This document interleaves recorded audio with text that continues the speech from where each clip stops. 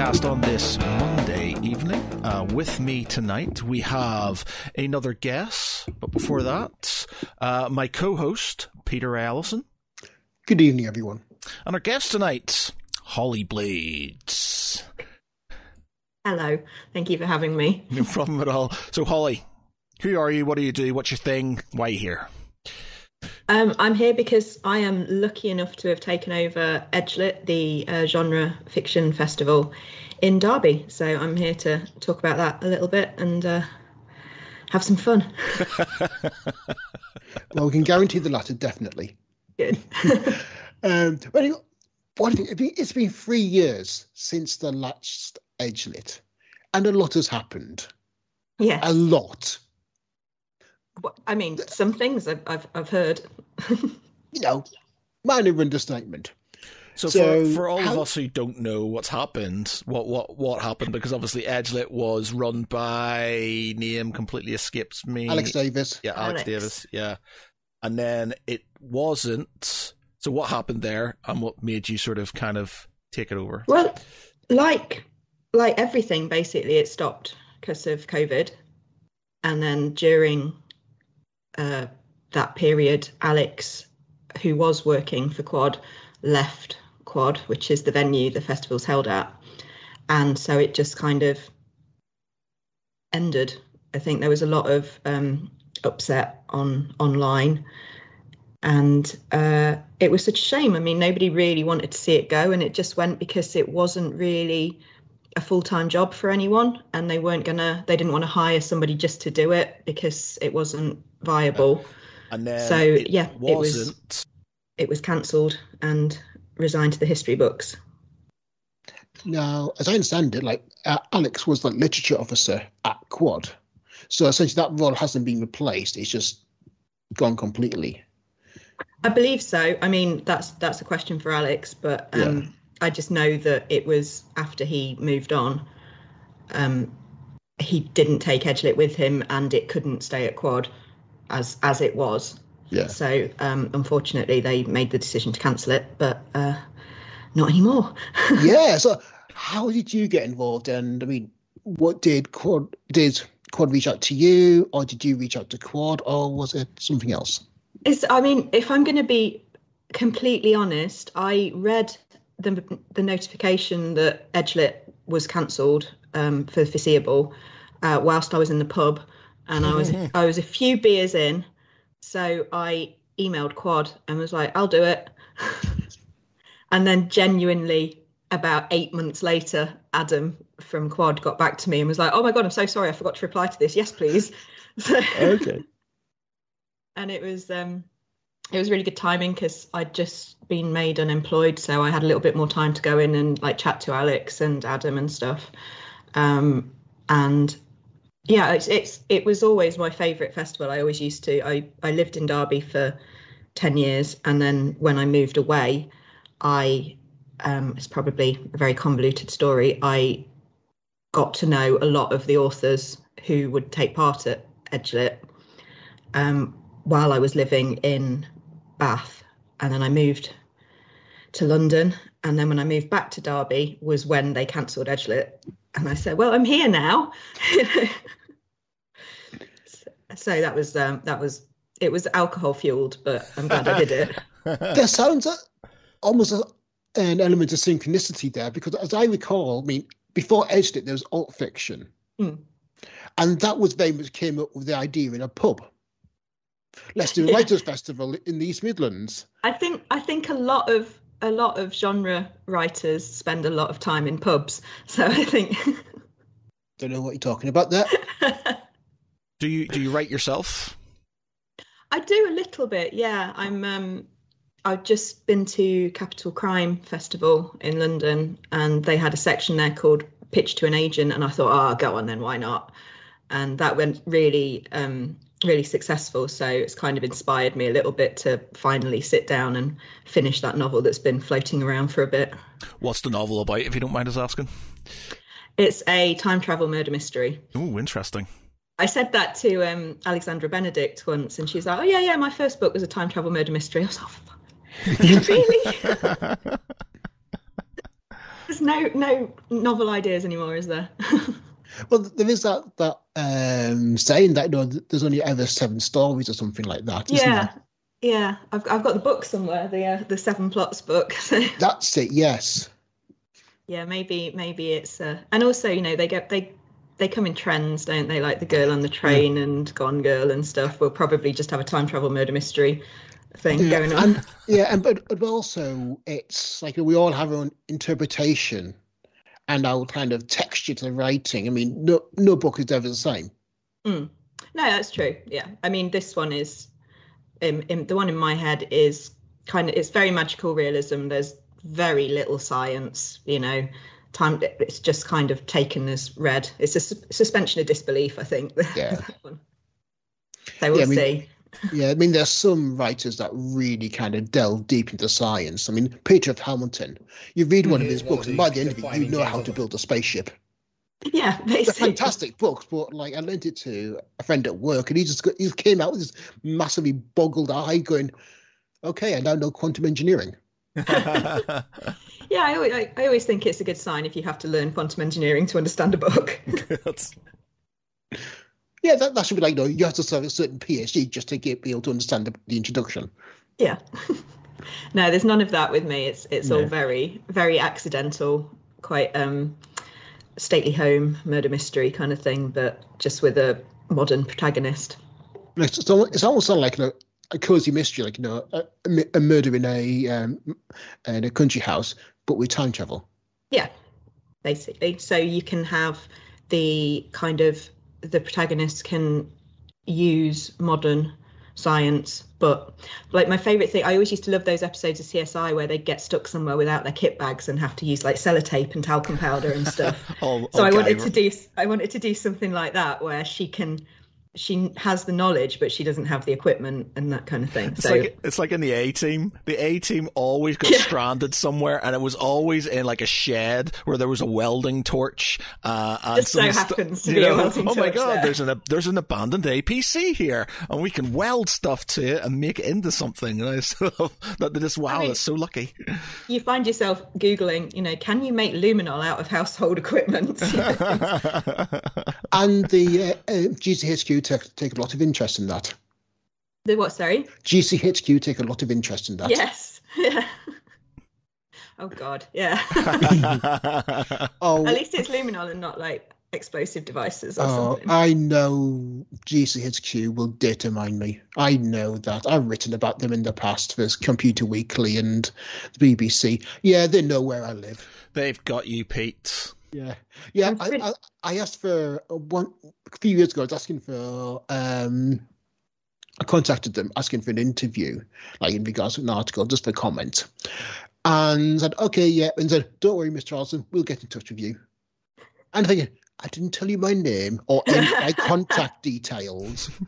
Yeah, they know how to find you. Oh yeah. No, I have to say, as much as there's a lot of this sort of they are watching sort of thing. I don't think the government is as smart as sort of people make them out to be sometimes. Some of these sort of really crazy, the sort of crazy conspiracy theories that they're putting stuff in the water and they're chipping things and they're doing all this other stuff, and I was like, can't even get a budget right. How are they supposed to get how are they supposed to be doing crazy, mad, complicated stuff like tracking every single person because he wrote something silly on Facebook? And it's just well, chips in vaccines and stuff. Yes. Oh no!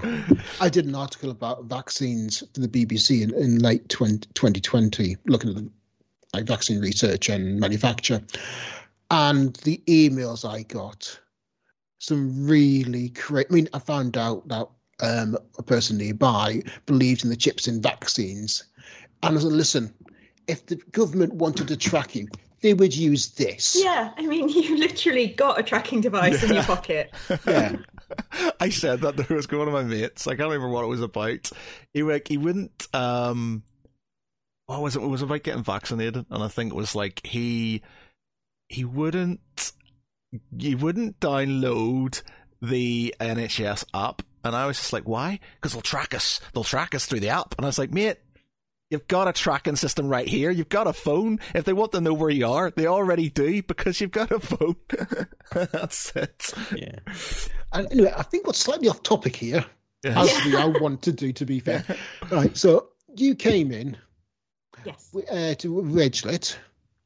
Now, is this going to be like a fresh start for Edgelit? Completely refresh? No, we're kind of sticking with the true and tested formula for next year, purely because after being unemployed, I then got 2 jobs, and so everything's a little bit hectic at the moment. And as much as I kind of want to inject a bit more of myself into it, I want to get it over the finish line first. So I think next year we're just going to stick to what we're good at, and then 2024, all goes well, it will be the 10th anniversary. So there was talk of maybe doing a 2-day festival and kind of expanding it a little bit more. I'd like to get some more crime involved. I think I'd like to kind of expand from horror, because it's bleeding over into kind of thriller territory now, isn't it? With like Cat Ward and Sarah Pinborough and stuff. It's there's a lot of horror crime crossover, so it'd be really nice to kind of expand on that. I think one thing I have done for next year is bring a bit more art into it. So I've got a few fantasy artists. Ooh. And all being well, fingers crossed. Yeah. So can you announce any guests so far that you have got planned for Edgelit? Yeah, I mean, we've got the usual suspects. We've got Stephen Volk, Alexandra Benedict, Cat Ward, Rob Shearman, Tim Leben, Adrian Tchaikovsky. Oh, excellent. Good old Adrian, been on the podcast a few times. I think the one I'm most excited about, I mean, don't tell the others, is that Christopher Priest is launching his new book. So he's quite he's just such a legend that I'm very excited about that. And he actually requested to come. So that was terrifying. Nice.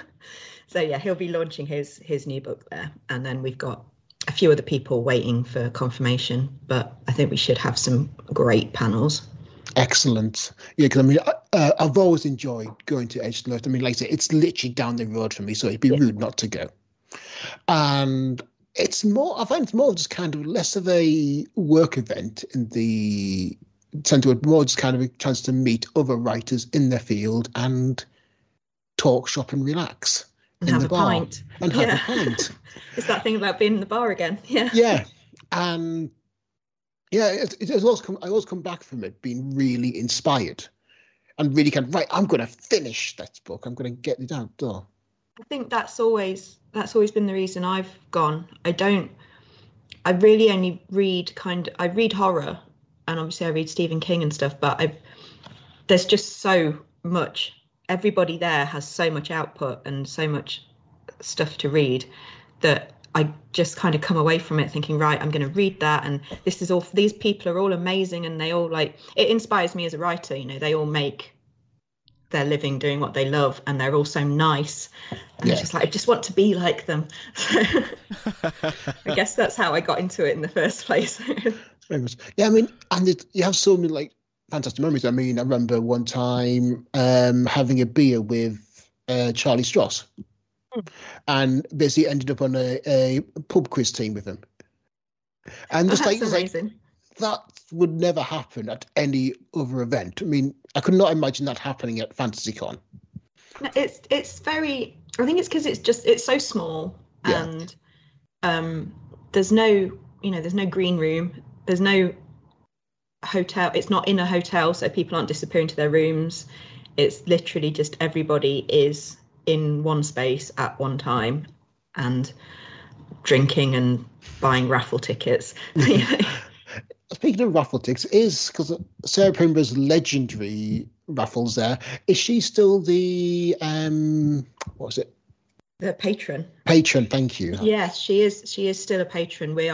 I'm trying to get her. She's proving. I think she's writing, and she tends to kind of disappear off of socials while she's writing and stuff. So hopefully Alex will be able to get hold of her and we can have another legendary raffle. So is Alex still a part of it? Is he still helping out? Or? He's kind of mentoring me. He's being really great, really helpful, just kind of letting me know the kind of things that I should have done by a certain point and just keeping me on track. He obviously introduced me to all of his publishing contacts and stuff when he left, did like a little intro, so I'd know who to approach and that. So he's been great.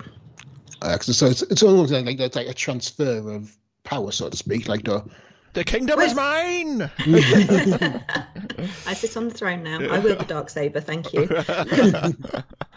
But I guess it's like taking over any job, isn't it? You know, he's basically training the newbie.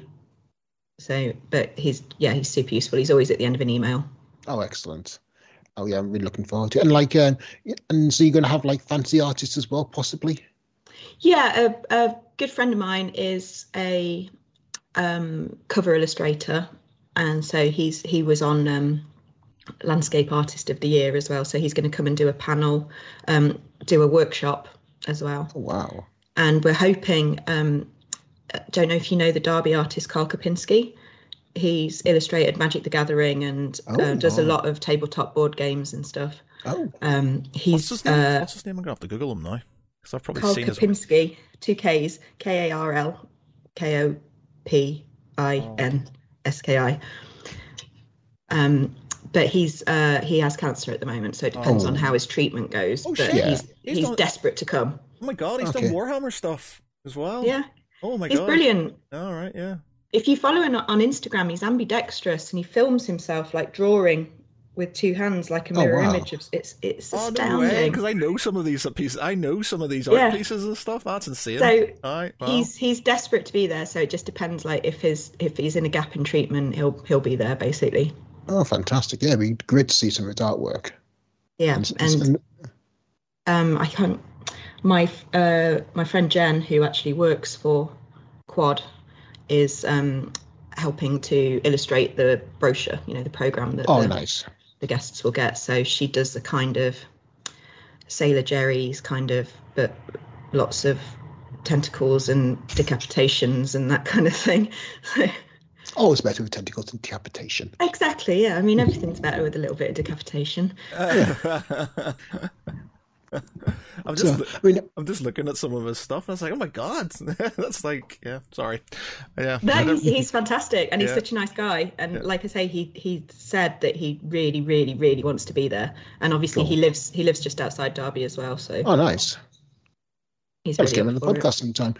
Yeah, definitely. Yeah. Yes, yeah.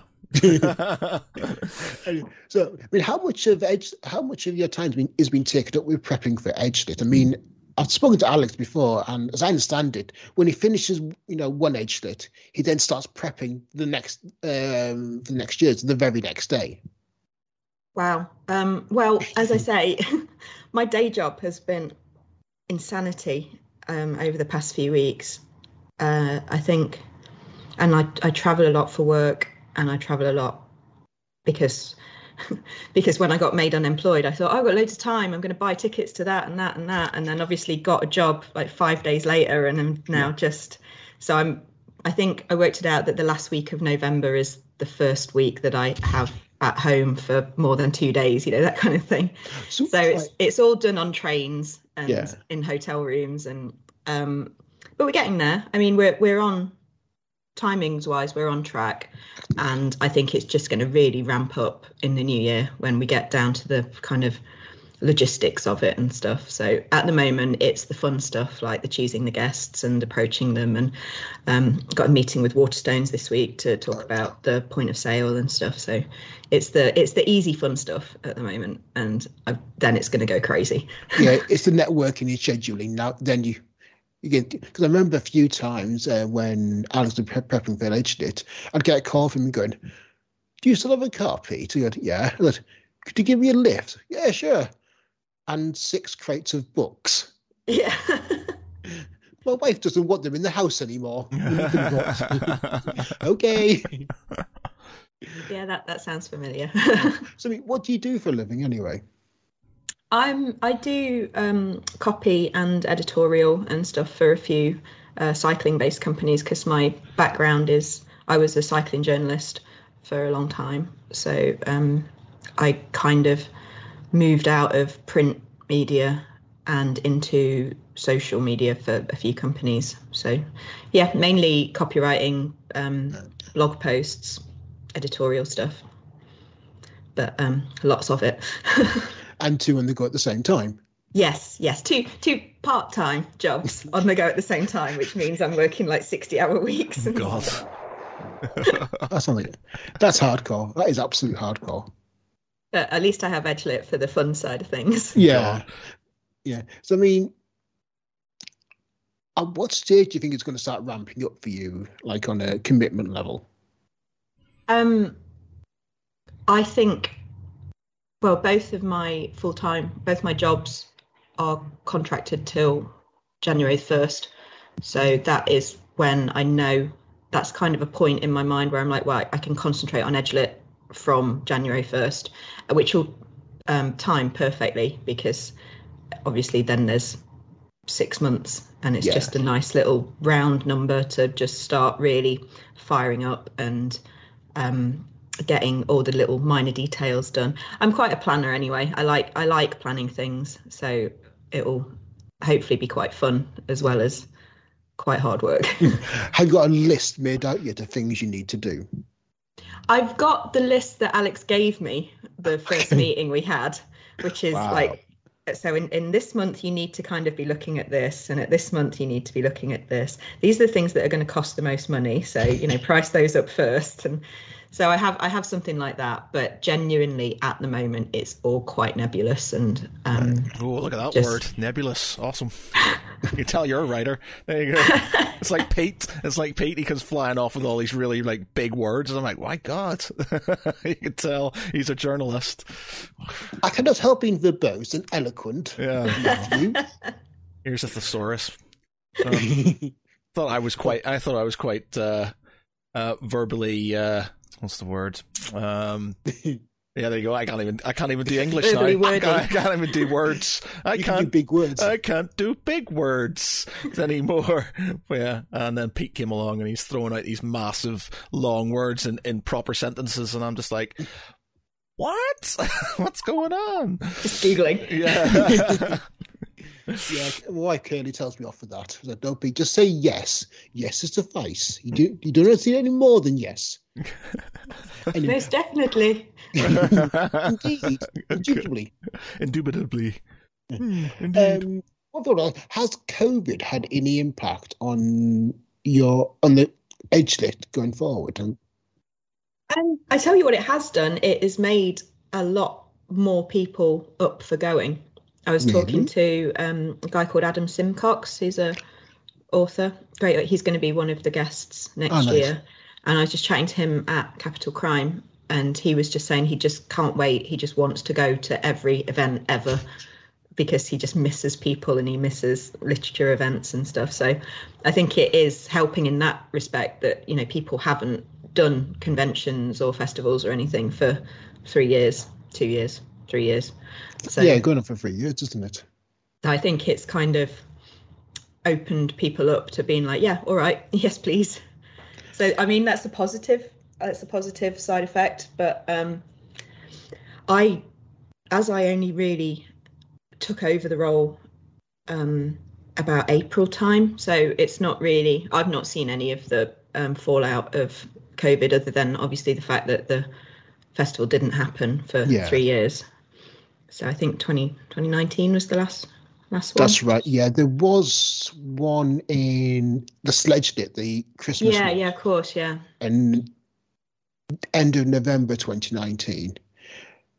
But that was a very muted. That was a very much a small scale version of Edgelit. Yeah.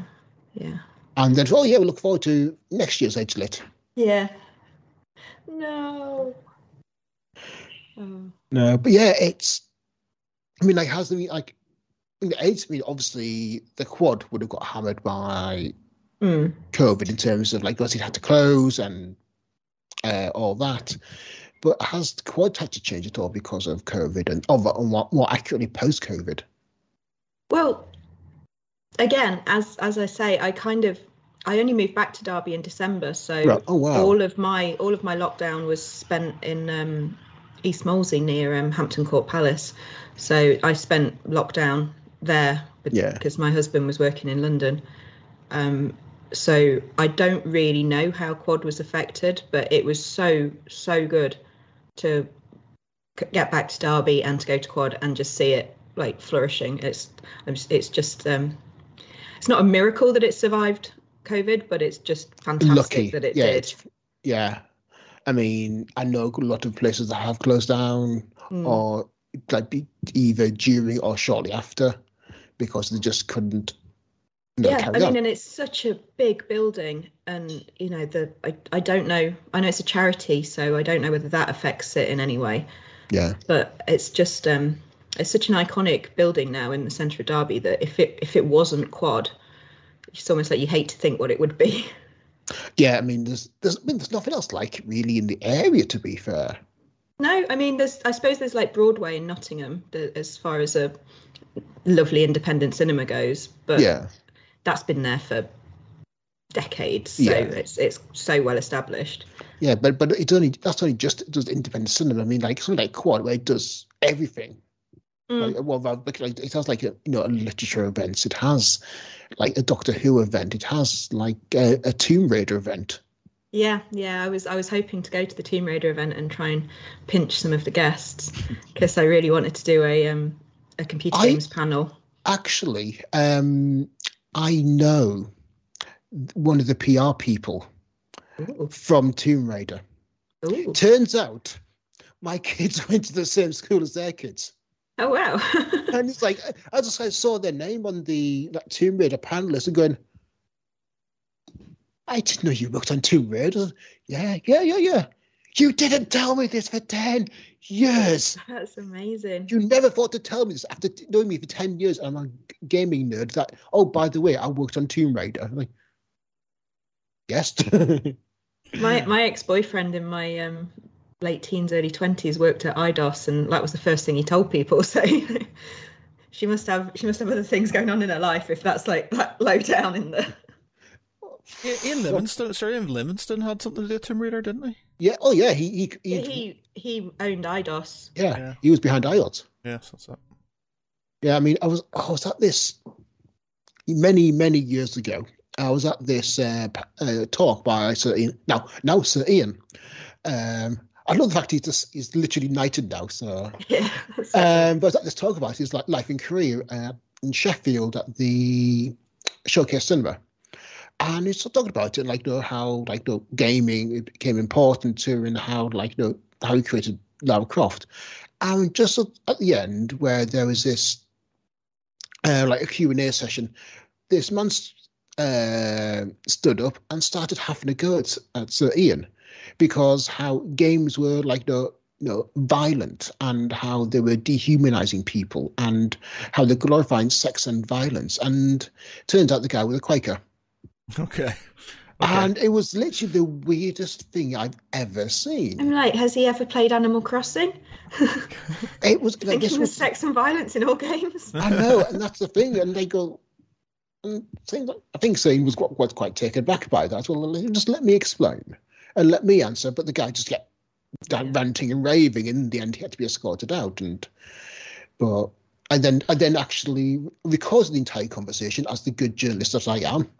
And then I included it all transcripted in a essay I wrote about the Satanic Panic and and how gamers have now become a positive and therapeutic hobby. Yeah. And it's like, right, okay, yeah, it's still there. Like Exhibit A, that. And it's like, credit where credit is due. Sheffield Quakers. They won't like me, but hey ho, I don't like that. But yeah, he really is an absolutely fantastic guy. If you ever get a chance to see him speak or give a talk, I met him very briefly through Martin, because he went way back with him, but never would love to go and see him talk. Yeah, invite him to Edgelit. I was actually thinking that. I was tempted.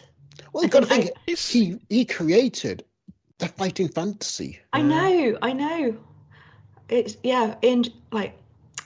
Steve Jackson. They'd both be grand. Yeah, he's a lovely guy. We met him at UK Games Expo. UK Games Expo and stuff. Really nice, Yeah, and like he's always happy to chat, to speak to fans, and like to be interviewed by random people coming up with video cameras and lighting equipment. And go, "Hi, can we have an interview?" He said, "Yep." yeah. I think I've got a chat with Alex coming up, so I'll just say, how many guests of honour is too many guests of honour?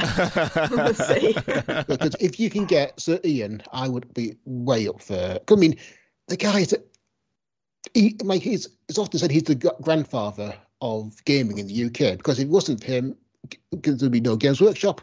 Without Games Workshop, there wouldn't be D&D in the UK, because Games Workshop on the license distributed in the UK. Tomb Raider, IDOS, Fighting Fantasy, his list is an accolade of achievements.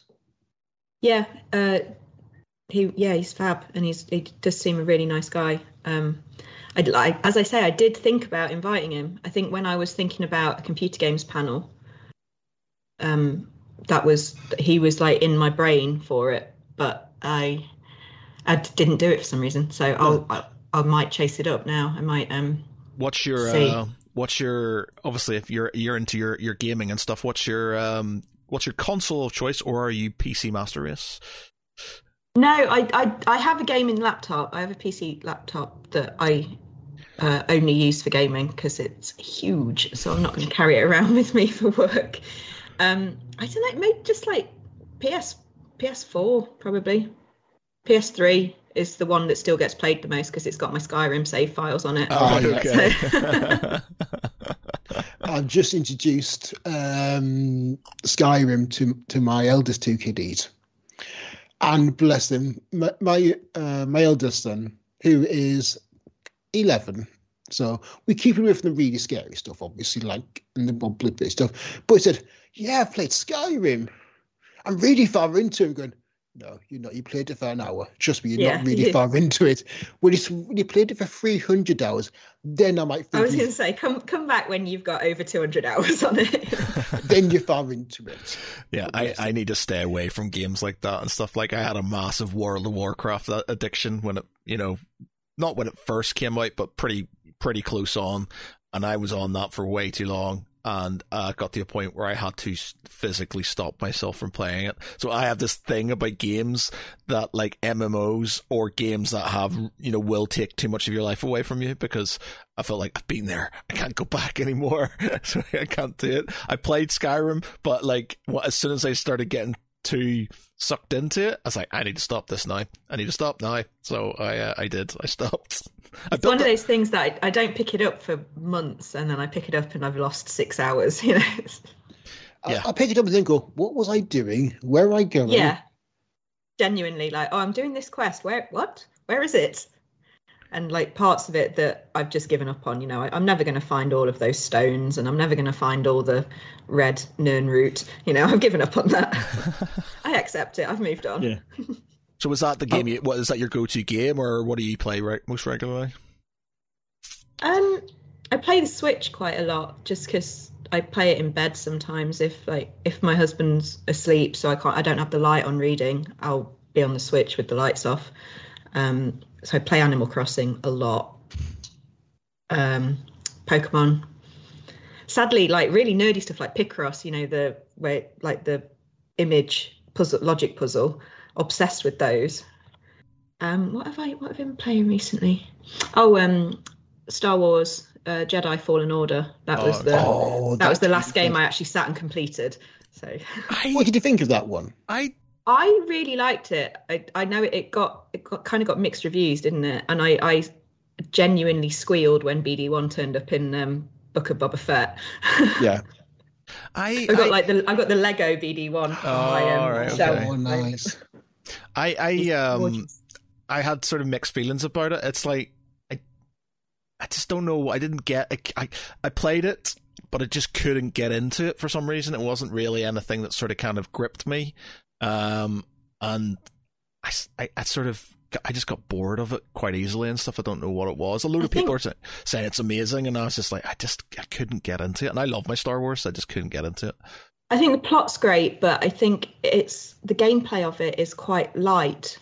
You don't get kind of drawn into it. it almost felt like there was no peril. Yeah. And it was quite easy, I thought. Yeah, it had sort of kind of, in my mind, it was going to be kind of like, I was kind of hoping it would be like The Force Unleashed, those games and stuff where, you can do a lot more with your force powers and stuff like that. But it seemed more of a puzzler, sort of a la like Tomb Raider and stuff like that, which is That's fine. That's probably why I loved it. I'm not a massive fan of puzzle games and stuff, to be fair. So when I got it, and I was like, wait, so I want to grab loads of sort of stormtroopers and throw them against the wall and sort of kind of do all this stuff. I know you can kind of do some of that stuff, but you can throw them off the ledges. That's always fun. Yeah, but it was just like, it just didn't really. It was a good looking game, and I've seen some of the YouTube videos on the story, and the story obviously seemed quite good, but it didn't grip me enough to sort of carry on playing it and stuff. So I think they absolutely nailed the lightsaber combat. I mean, this is the first Star Wars game I played where I feel like, it's in a real lightsaber duel. But I think the force powers were kind of diminished somewhat, so you have to focus on using the lightsaber. Yeah. I did like chucking it at people. That's my best bit. Just chuck a lightsaber at someone. Have it! Have it! No, I like to push them off cliffs, like push someone back and go, right, you can go off that cliff, you can go off that cliff, and that fight was easy. I just replayed Knights of the Old Republic as well, and they are so good. They're redoing. I think they're remastering them. I think at the minute. I did hear tell. I heard tell that they were doing that, and then it kind of went quiet. So I just replayed them. Yeah. The story is just fantastic. I quite liked, like, as much as I sort of kind of try to stay away from MMORPGs, I played the Old Republic Star Wars game, and I was actually able to play it, get through the whole story, because it had a fixed storyline, and so I felt like, because it was BioWare, it had that sort of kind of storyline, and I was able to stop after my part of the story finished. Now, I think I got to level 50. My story finished. There was no expansions at that time, and I was like, okay, I can go now. But I quite enjoyed that because because you had companions and things like that, and there's your interaction with them. It sort of kind of ingratiated you into it, and I quite liked that and stuff. I've always quite liked like the Dragon Age games and stuff like that, where there's those interaction with the characters and stuff. But yeah, it was one of the last MMOs I think I played. Last one you allowed yourself to delve into. I can't go near this stuff. I'm just too. Now I think it's partially because I've got way too many hobbies, and so it's just too hard for me to sort of not get distracted by something. But yeah, partially it is this sort of kind of back end sort of thing in my brain going, "Don't do it. Don't do it. You'll get sucked in." I was like, all right. You've got a little devil and an angel. Yeah, one's just saying, play it. You know you love it. Yeah. Yeah. Part of me, like, I miss, like, I generally play, like, me and my brother play Age of Empires 4 a lot and stuff like that, and he beats me quite regularly. But, we play strategy games and things a lot. But I do kind of miss the days where you get to sit down and play an MMO and stuff and sort of, do that sort of thing. But I just can't seem to get myself into a place to do that. And then modern life came along with its jobs. Yeah, jobs and day lives and families and wives, husbands and children. Yeah. And suddenly the kids have now played games more than I do, which I feel is distinctly unfair. I collect old consoles, so I do like to just sometimes sit down and play something old, because you can just dip in and out of them and stuff. Have you ever been to Arcade Club in Bury, or there's one in Blackpool now, I think. Have you ever been to those? No. Right, so basically you got this place, and they've just opened one in Blackpool. There's one in Bury. There's actually one called N64 in centre of Manchester too, but it's expensive. It's got old school games, but it's expensive.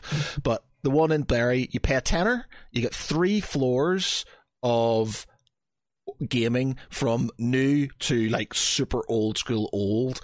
And there's 3 floors of them. All the arcades that you would have grown up on are in there. All the old school consoles, all the old school games and stuff like that, they're all in there, and you play all these sort of kind of games, and you're just like, this is like pure nostalgia. Like some of those games which you thought were amazing when you were a kid are garbage, absolute garbage. Yeah. You're just like, there's no skill involved in this whatsoever. I could literally just sit here and press this button and it would just be the amount of lives that I can get. It's because they were obviously designed to make you spend your money and stuff. Like I was playing the Turtles game and I was sitting there kind of going, there's no skill involved in this game whatsoever. It's literally just me button bashing and doing that. But some of them, still have their charm. Some of them are literally just they are dog shit and stuff. They're just not as good as you remember them when you were a kid. But there's some of them do you have that edge. And even just being in that place where you literally have 3 floors of all these old school games, literally from early 80s all the way up to sort of kind of your modern arcade machines and stuff.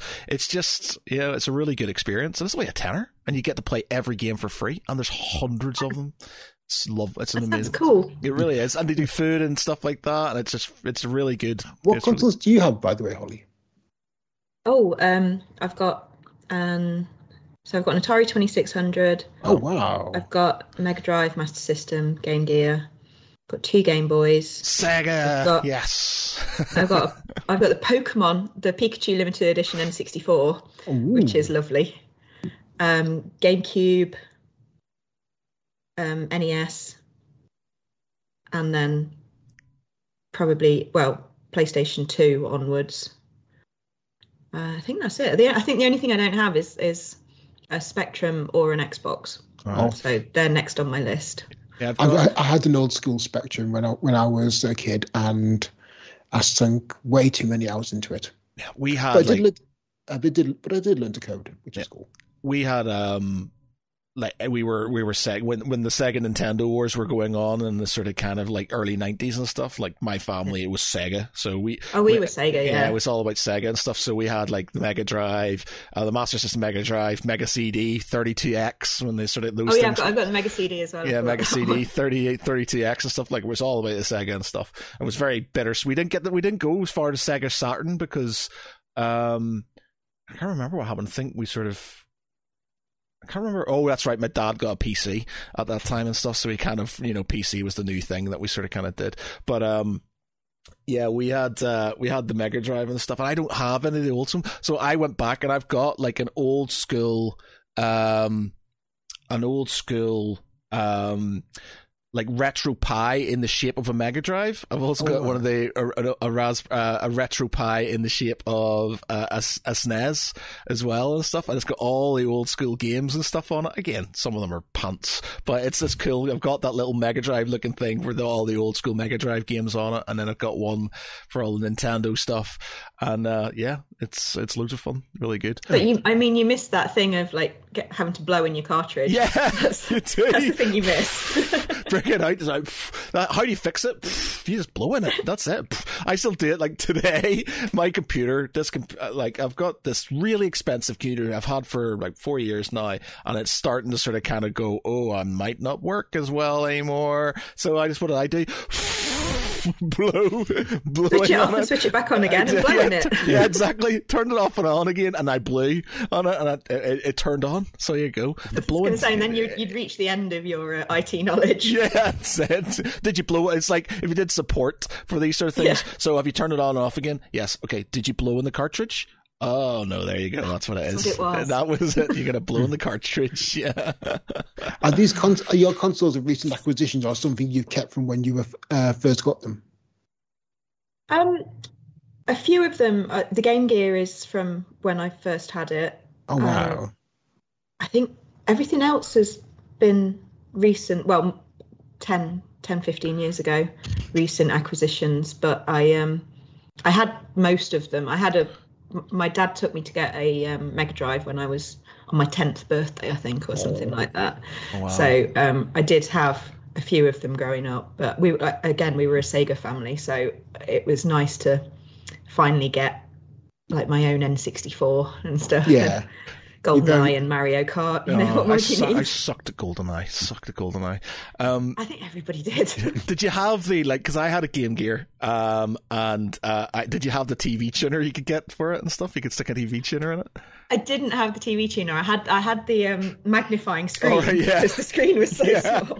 I remember, like, I remember, like, back in the day having the Game Gear, and like me and my friend Russell, there used to be like shops that you could go and you could rent games and stuff. Like, you don't do this anymore, but like, you used to have these shops you could go and rent games. So we'd go to his house and then we'd go to this shop and we'd rent games for our Game Gears and stuff. You know, like just like playing Predator 2 and sort of like Afterburner and things like that on it, and Sonic and shit. And we're just like, oh yeah, this is great. And just sit there on our Game Gears playing away and stuff, you know. I was just such a nerd that the only game I really remember playing on the Game Gear is the Lillehammer Winter Olympics from like 1994. Yeah. I was obsessed with the ski jump. Yeah, I remember that game. Yeah, I just like Sonic was a massive thing. Like we used to play Sonic all the time, but there was, what was the other one we used to play quite regularly? I've got it in my head and I can't sort of think of the name of it. Oh, it's gotta go. I'll find out at some point in time. But yeah, if you ever get a chance to go to Bury, I'm not, you know, it's probably. Oh, I'd love to. Yeah. I was just thinking of like places like Barcade in the States.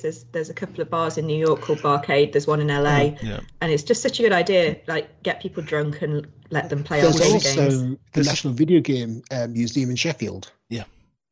Oh, there's also. Yes, there used to be something like that in Nottingham, didn't Yeah, there? it moved from Nottingham to Sheffield. Right. Okay. Right. Yeah. Yeah. They also. Sorry, Pete. Carry on. And yeah, it's just like basically a collection of games from like 80s all the way through to now. And it shows like the evolution of graphics, playability, and also like interaction, like how you interact with the games from the different consoles and joysticks and to full motion control with like, you know, the Kinect.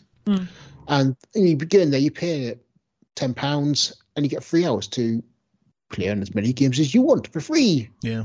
It's like Play Expo, because there was a thing we used to do quite regularly, thing called Play Expo. Now, it's not been in Manchester since basically COVID and stuff, but we used to go and exhibit there for Geek Pride quite regularly and stuff, and it was amazing because it was like, again, an entire convention dedicated to every sort of gaming system, from old school to sort of kind of homemade to sort of newer stuff. And such a good convention, like one of my favorites and stuff. They've moved it to Blackpool. I think it's in Blackpool this weekend, actually, possibly. Yeah, really good convention. Old school games as well. Loads of pinball and stuff too, which is great. I think my aim in my like bucket list is to have my own pinball machine. I think yeah. I'd love to have like an old school arcade sort of thing, and a pinball machine. There's something about it. It's weird. It's like, it's very analog. It is analog, but it's just sort of, you know, it is analog, but you know, it's just, there's something about it that's, you know, you can see. It's very tactile. Yeah. It's very tactile. Yeah, I think that's one of the things, isn't it? It's like there's almost a method to it. It's that feel. Yeah, it can be very frustrating. Pulling the thing back. It can be very frustrating. I'm doing this. I don't know if you can see it. I'm just like playing pinball in the air here. Obviously, you're running. You mentioned conventions, and you're now running Edgelit. I mean, do you go to many conventions? You mentioned the crime convention just last weekend. Yeah, I went to Capital Crime last weekend, which was in Battersea Park. It was really good. Lots of great crime authors there. I go to Fantasy Con quite a lot. Did you make it to? Was it weekend before last? Was that Fantasy Con, or was it before? That was one in Heathrow, wasn't it? No, yeah. The last convention I went to was the one that Paul Kane and Marie did in Scarborough. Oh yeah. When was that? Was that earlier this year? No. Genuinely have lost track of time. I made it to Fantasy Con last year when it was in Birmingham. Right. In that case, it was what used to be StokerCon, I think, was the one in Scarborough. Okay. How come it was used to be StokerCon? ChillerCon, is it now? Maybe. Oh yeah. Okay. Yeah. I go to so many that I just like. Well, it's because I go to see my friends basically. Because my I can't remember whether I told you already, but my way into horror and this kind of genre was when my husband and I moved to a little town called Bradford-on-Avon, which is just outside of Bath. Yeah. And my dad had been helping us move in, and we were sat having a pizza like the first night we'd moved in. and we watched. Have you seen any good films recently? And my dad said, "Oh, I saw a film called The Awakening." And I was like, "Oh, that sounds good." So I googled it, and I was like, "Oh, it's written by the guy who wrote Ghostwatch," which I remember very vividly watching. When was it? 93? Yeah, it came out. Yeah. Vividly remember watching that with my dad, and him convincing me it was real, even though he knew it wasn't, because he's an asshole like that. But and then he let me stay up and watch the young ones afterwards, though, so I didn't have nightmares. So that was quite nice. But so we moved into this house, and then the next day we just like walking down the street and met our neighbours, who is Steve Volk. So it was nice. Like the weirdest little coincidence that we'd had that conversation the night before, and then lived next door to him, and just got really, really friendly with him and his wife Pat, because they're a lovely, lovely couple. And Steve invited us to his 60th, and it was like a kind of last supper, just this table with Steve in the middle, and like Mark Morris and Tim Lebbon, Gary McMahon, all these people just kind of spreading out. And as I say, they're all just such a lovely bunch that it just, we would just go to events to hang out with them, because it was so cool to get them all in one place. And so that's genuinely how I got into Edgelit, I guess, because I was like, well, I live in Derby. I worked at Waterstones for like 10 years, so 4 years in Derby and 5 years in Bath, or something like that. And so it was just seemed to make sense. And, okay.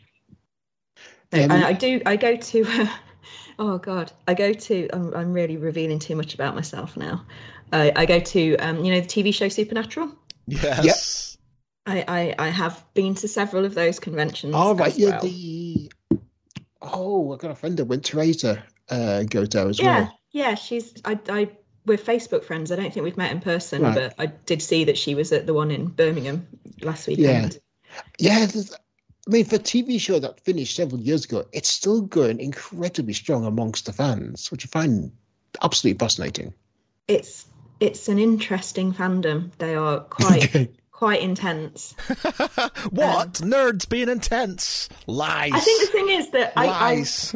I like the TV show. I mean, the TV show is great, but one of the actors in it has a band, and I really like the band. And the band never play in the UK, so the only time you ever get to see them is at conventions. So I find myself going to more Supernatural conventions than I would. What's the band usually. called? What's the band called? They're called Loud and Swain. They're I think it's Matthew Modine character in, I can't remember what the film's called, but they're really good. They're very much my musical taste. They're very I like REM, I like Crowded House, I like stuff that's simple to listen to, it's got lovely melodies, nice lyrics, that kind of thing. So I just I travel to those things more than I should do, purely to see a band. I'm going to admit something here, and Matt's probably going to shout at me again, but I've never ever watched Supernatural. I'm gonna agree. I have never watched Supernatural either. I mean, I missed it when it was first aired at the time. I mean, you've only got 15 years to catch up on. Exactly, that's it. That's a massive time scene to start watching a TV series, to be fair. And it's like, there's so much good stuff out there right now. I just do not have the time to dedicate to watching an entirely new 15-season long. Well, it's all right, TV Pete. series. It's okay, because we established last week that all you need to do, all you need to do, Holly, is and get this. This is how you cut down your TV time in half. And what you do is you go to the last 2 episodes of a series, and you watch those, and that's it. That's done, and then you move on. Okay. Yeah. Well, I would recommend not doing that with Supernatural, because the finale is terrible. Pete, we were talking about Cobra Kai last week, and he's just like, just watch the last couple of episodes in the series and then move on. I was like, you what? You do what? You miss out all the pointless character drama that was through dumb decisions, and cuts through still to the efficiencies. You go straight to the meat of the season arc, which is the finale. Done, sorted. And I will admit, the choreography is fantastic. Oh God, yeah. Still can't get my head around it, man. At all. It just boggles my brain. I'm a bad, rude person. I know. I apologize for nothing. With Supernatural, you'd probably have to watch the finale of every season, wouldn't you? Rather than just go straight to the series finale. Oh yeah, he does each series, like that's what he said. Right, okay, so it's each series he goes to the last. So that's not quite as bad. Yeah, he cuts out time. The only time I would sort of maybe do that is like when The Walking Dead just got so formulaic and boring towards, you know, I don't even know. Is it even ending? Has it even ended now? I don't know. I give up basically just. I'd given up the series before Carl died, basically, and I was just like. At that point in time, I was literally just watching the first episode, the middle episode for the season, the sort of mid-season finale, and then the last episode, because I was just like, I am just done with all this sort of nonsense they have going on, and I don't care about. And so, it sounds like the kind of approach you could take to something like Lost, and just skip to the end. The first season was fantastic, and then it was the law of diminishing returns from that point on. I think we watched it for the first 2 seasons, because I think in the halls I had Sky or something, we could watch it. Or no, was it on Channel 4 and then it moved to Sky? I can't remember exactly what happened. But anyway, we were, I think it moved from Channel 4 to Sky 1, I think. And we didn't have Sky, so we stopped watching it. But my mum and my brother and sister were back in Northern Ireland, still had it. And so they were watching it. And I just got the impression that, it just didn't age very well. It was sort of kind of as it went on, it just got a bit more sort of, you know. Yeah. They just kept trying to cram in more and more mystery without kind of coming up with a cohesive story. And then again, we'd all been saying, well, could it be this? I mean, I assume you both watched the ending of Lost. I've not seen it, but I know what happens. Yeah. Okay, well, basically everyone's going, it's this, isn't it? And the writer's going, no, it's not that. And he gets to the end of Lost, he goes, it was this. It was. We called it 5 years ago, and despite them saying, no, it's not this, it was. Yeah. What was the one? Was it Pretty Little Liars or something, where the audience just guessed what happened, so they had to rewrite it? Wouldn't surprise me. Yeah. It's just... I mean, what are you watching at the moment anyway, Holly? Very little, to be honest. Life at the moment is work, food, sleep. Yeah. But I watch a lot of stuff on. I love quiz shows, so I've been watching Only Connect. I've been catching up on that.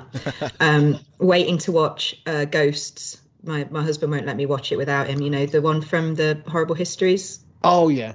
Cast. So good, so funny, so warm, so sweet. And a bit creepy, which is nice. I'm trying to think, what else have I been looking for? Taskmaster. Oh, Taskmaster's good. Okay.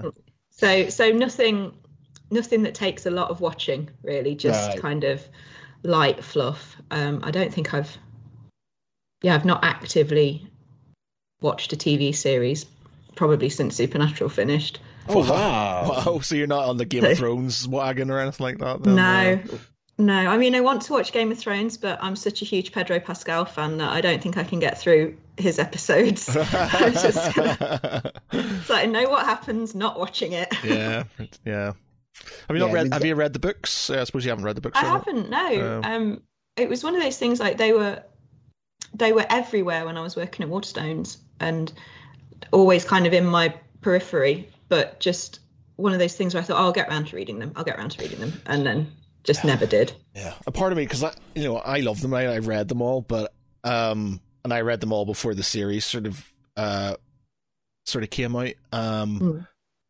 But because he hasn't finished it yet, it's sort of like he's never going to finish them, Matt. It's just leaving a very bitter taste in my mouth, because it's just like he's technically got two. Well, you got the Winds of Winter, a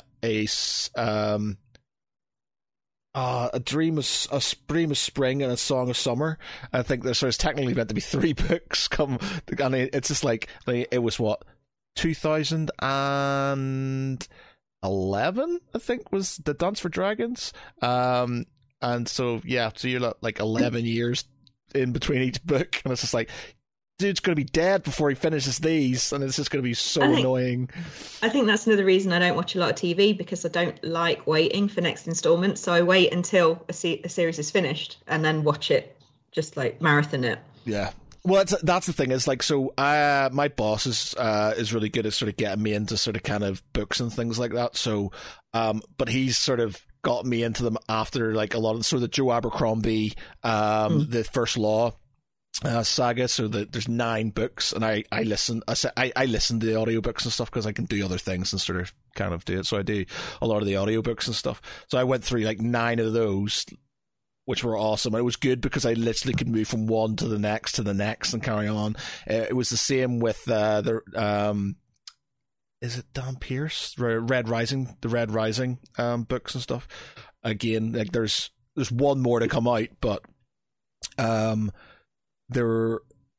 was just I was able to listen to the next one to the next one to the next one and stuff, so I didn't have to wait around for what's happening in this one, what's happening in this one and stuff. So yeah, I understand that completely. I do have to say I have watched stuff. Obviously, I've watched all the Star Wars and Marvel series. Well, okay, we're going to have to ask you. I say all of them. Yeah. I'm a bit behind on Star Wars. I haven't seen Obi-Wan or Andor yet, but I will. Obi-Wan's okay. Obi-Wan's okay. I haven't seen Andor yet. I will fight anybody who doesn't agree that Rogue One is the best Star Wars film that's ever been made. But Empire. I was going to say Rogue One's surely the third best. No, it's definitely the first. I wrote and I did a video for it on our YouTube, saying Rogue One better than Empire and stuff. And I love The Empire Strikes Back. I love it. That's fighting talk. Yeah, exactly. But Rogue One is the best Star Wars film that has ever been made. It's a very good film, Matt. We have to agree to disagree that you are wrong. No. What do you think of the Marvel shows so far? Because I mean, I find them very interesting. They've all been kind of very much different takes on the MCU itself. And I mean, do you have a preference? I thought Moon Knight was astounding. I really enjoyed that. Okay. I think it was the best of them. Wow. I preferred it to WandaVision, which a lot of people, think is insane. But I thought WandaVision was great. I really liked Hawkeye. I thought it was just sweet and warm and funny. But I think Moon Knight was the one that really stood out for me. And he should have gotten a lot of awards for that. Yeah, I really liked Hawkeye because basically it was the MCU doing Die Hard at Christmas. But I mean, I really liked the Falcon and Winter Soldier because it was essentially a political thriller. Yeah, it was underrated, definitely. It seems to have just kind of gotten lost amongst everything else. But it was, I thought US Agent or whatever he's going to be called was a kind of great villain, presumably come anti-hero if he's going to be in Thunderbolts. Thunderbolts, yeah. I can see that. I like the way they kind of contrasted Captain America with US Agent. But the fact there's that scene in Captain America, Winter Soldier, where Steve Rogers kind of slams his shield down on Tony Stark and goes through the arc reactor. But when you get that's very much the same shot in Falcon the Winter Soldier when he just cuts the guy's head off. And I thought it was just so wonderful, an image is worth 1,000 words. Yeah. And that spoke you so much about his character. No, definitely. It's What are you thinking about She-Hulk? I haven't seen She-Hulk yet. It's just fun. It's fun. I've been away quite a lot recently, so I just need a few days at home to catch up on everything. But it looks terrible, but in a good way. Yeah, if that makes sense. It is. It's sort of kind of got this sort of old school, I don't know, late 90s, 2000s sort of kind of feeling. Beale style. Yeah. It's sort of, and I don't think it's as bad as people are sort of making out to be and stuff. I think, from what I understand, it ties in with the comics quite well as well and stuff. So, It's very fun. It's very light, but it does take itself seriously. And there's wonderful moments where it kind of breaks the fourth wall and there's talk directly to to the viewers, and it's very female centric, female empowerment. And there's a fantastic line in the first episode where Bruce Banner goes, the triggers are fear and anger. And the movie taught is that's a baseline for all women everywhere, and it's that's encapsulating the series in a piece of dialogue. That's it. Yeah. No, I saw somebody post that on Facebook, and I just that's a great line. Yeah, like with all the shows, I enjoy the writing. There's some really great writers there that come up with some stellar dialogue and just stories, really. Well, we got Deadpool and Deadpool 3 with Wolverine. with Wolverine and stuff. Yeah, so excited. Yeah, so that's been a long time coming, and I'll be interested where they go from it, where they go with it and stuff. Because it's technically bringing Deadpool and Wolverine to the MCU, isn't it? It's their first. Is it definitely going to be an MCU film? Well, apparently it is, because he mentioned it being the MCU, and I think they're going to try and tie him into the MCU. So yeah, that'll be interesting. Why they haven't already, I don't understand, because he's such rights. It's Sony Fox, have the isn't rights. It? Fox owns Fox. Deadpool. Sorry, Fox. Yeah. Well, the thing is, they've obviously seen. I reckon they will, because they've seen how well Sony have done with Spider-Man in the MCU and stuff. So it's well, if we sort of kind of get a bit of that cash cow, let's do that as well. I think Disney own Fox now, don't they? So yes, they do. They can probably do whatever they want with it. Yeah, that's true. Yeah. Yeah, well, there you go. That's probably why. So yeah, they can. I hope it's not too dumbed down, too sanitized though. I think it needs to be. Deadpool needs to be Deadpool. Yeah, definitely, 100%. I could very much see the Deadpool actor whose name escaped me. Ryan Reynolds. Thank you. Ryan Reynolds was literally walking away if they did not let him be himself. Really. I mean, have you seen Detective Pikachu? It's essentially Deadpool as Pikachu. Yeah, I've seen clips of it. Yeah, I've never actually watched it. It's actually good fun. I'm not a massive Pokemon sort of guy, but I actually quite enjoyed that film. It was quite good. It was really funny. Yeah, quite good. But yeah, I've been watching the on Disney Plus the Wrexham, Welcome to Wrexham, his football, and I'm not a sports guy whatsoever, but it's actually a very good documentary and stuff. It's just how obviously they bought the football team. And I saw all the stuff on TikTok as it was going along. So, it's quite interesting to watch to see the sort of kind of trials and tribulations that they have sort of running a football team. My friend said it was like a real life Ted Lasso. Yeah, so I thought that's a stamp of approval for me. Yeah. And again, I'm not a sporty type guy. I go sports. But yeah, I really enjoyed it. So yeah. Right. Got about an hour and 10, so I think we're going to mosey on to our final section, which is our pop quiz section. As Pete sort of alluded to at the start, we have sort of this thing we do now where we name a franchise, and then you have 60 seconds to try and guess the character from that franchise. Don't do it, Pete, and be super obscure and nobody can get it, because it just doesn't. It's no fun because people are just going. So you need to think of one. So you need to tell us a franchise, and then we will guess who the character is, and then we will do one for yourselves for everyone as well. So we'll start with Pete because he's an old hand at this. Nothing too obscure, please, Pete. And I will get my stopwatch out. And we'll do this. So, stopwatch. Okay. So, what is it, Pete? What are we going for? MCU. Okay. So, Marvel. 60 seconds. Go. Do they have their own film? No. Do they have their own TV series?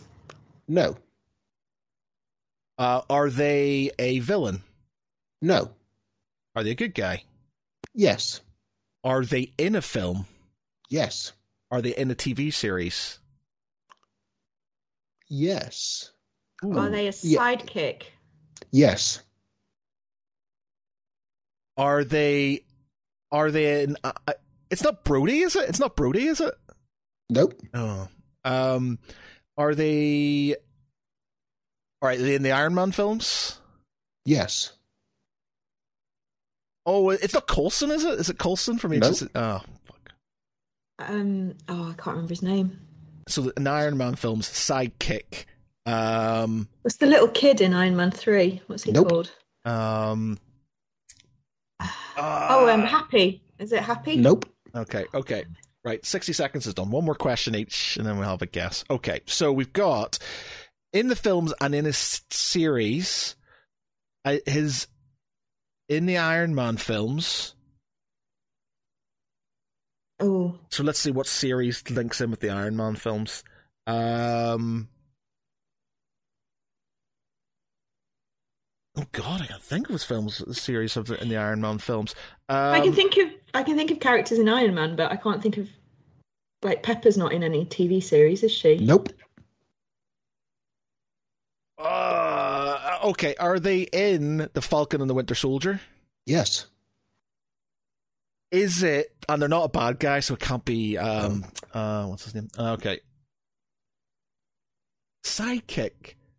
And they're in the Iron Man films, so it's going to be Civil War. Yep. So that's going to be from Civil War, because that's where the tie-in is. So. I mean, is it Falcon? Nope. God, I don't but know. You're close. Are we redeeming Bucky Barnes of all sins? He's not a villain anymore. No, what is it then? Colonel James Rhodes. Yeah, War Machine. Because he appeared in Falcon and the Winter. Damn you, Rhodey. Yeah, I'd forgotten he was in Falcon and Winter Soldier. It's like that cameo, isn't it? Scene where he meets the Falcon, but yeah. Yeah, I'd forgotten that. That's. Did I not say Brody?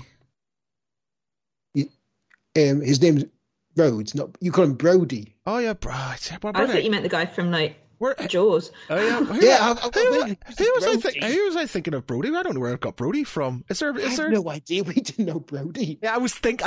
That'll be why we were both smiling and nodding, going, "Who's he talking about?" Yeah, I don't. Oh God, that's the character I was thinking of. But I don't even know where I got Brody from.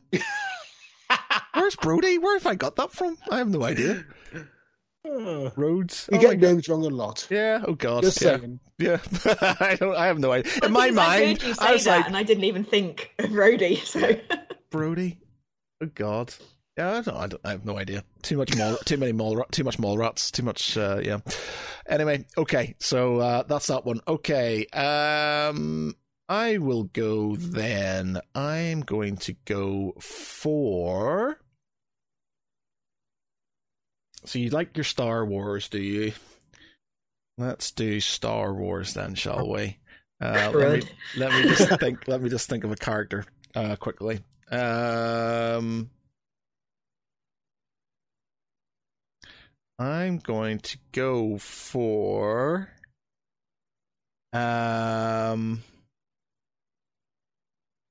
It's gonna be an easy one, but no, it's gotta be slightly less. Obvious. I'm gonna go for. We had him last time, so I can't go there. Well, I've had him as well. Oh God. Okay. Yeah. All right. Okay. I've got one. All right. So, Star Wars. 60 seconds. Go. Original trilogy? Yes. Are there in any TV series? No. Okay. Are they in A New Hope? No. Empire Strikes Back. Villain? They are in Empire Strikes Back. Yes. Are they a hero? They are not a hero. Are they in Return of the Jedi? Is he in Return of the Jedi? I don't think so. No. Okay. Are they Imperial? They are Imperial. Yes. Okay. Are they a Sith? They are not a Sith. Okay. Do they work in the Imperial Navy? No, they're not Imperial Navy. Is he a general? He is a general. Last question. I'm just letting you roll with this one. No, you go ahead. So you got one question. You got one question each, and then you can have a guess. That's it. I've just got complete brain farts. So. Does he pilot an AT-AT? He does pilot an AT-AT. I've interviewed him. Yeah, Gillian Glover. Actor. Gillian Glover is the. Thank you. Yes, that's him. What's the character called? I have no clue. I thought I could draw him for you or something. General Veers. Thank you. Yes. Yeah, General Veers. Yeah.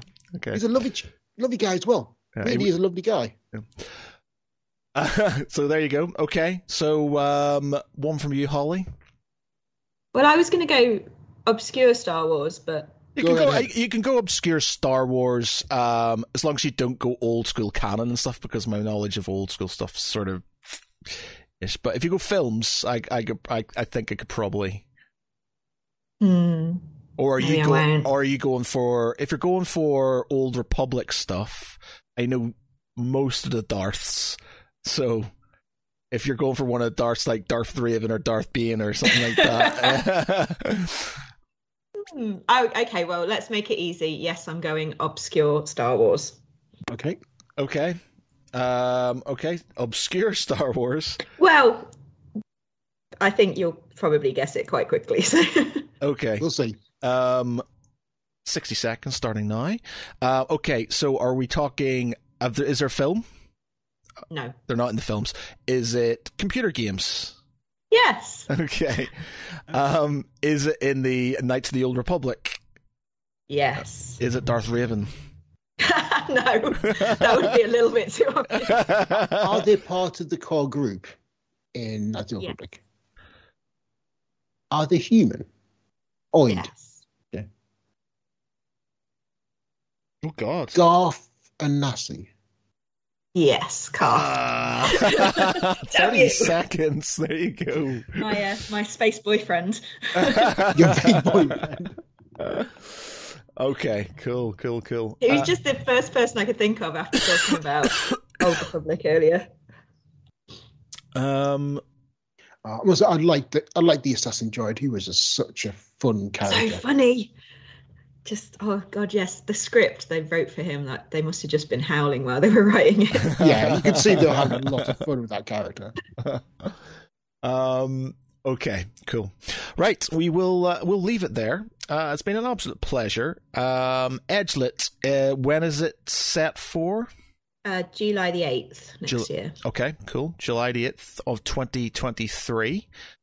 In the what's the name of the place in Quad on the Market Square in Derby. We've got social channels. There's nothing on them at the moment because I haven't had anything to announce, but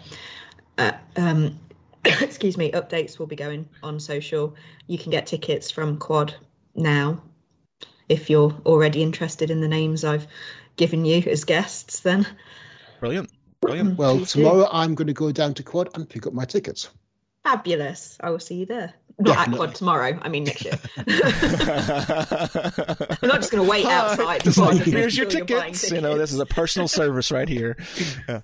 Okay. Well, it's been an absolute pleasure. Thank you very much. By all means, come back on when you've got a bit more information. Thank you for having me. Yeah, not a problem. It's been a pleasure.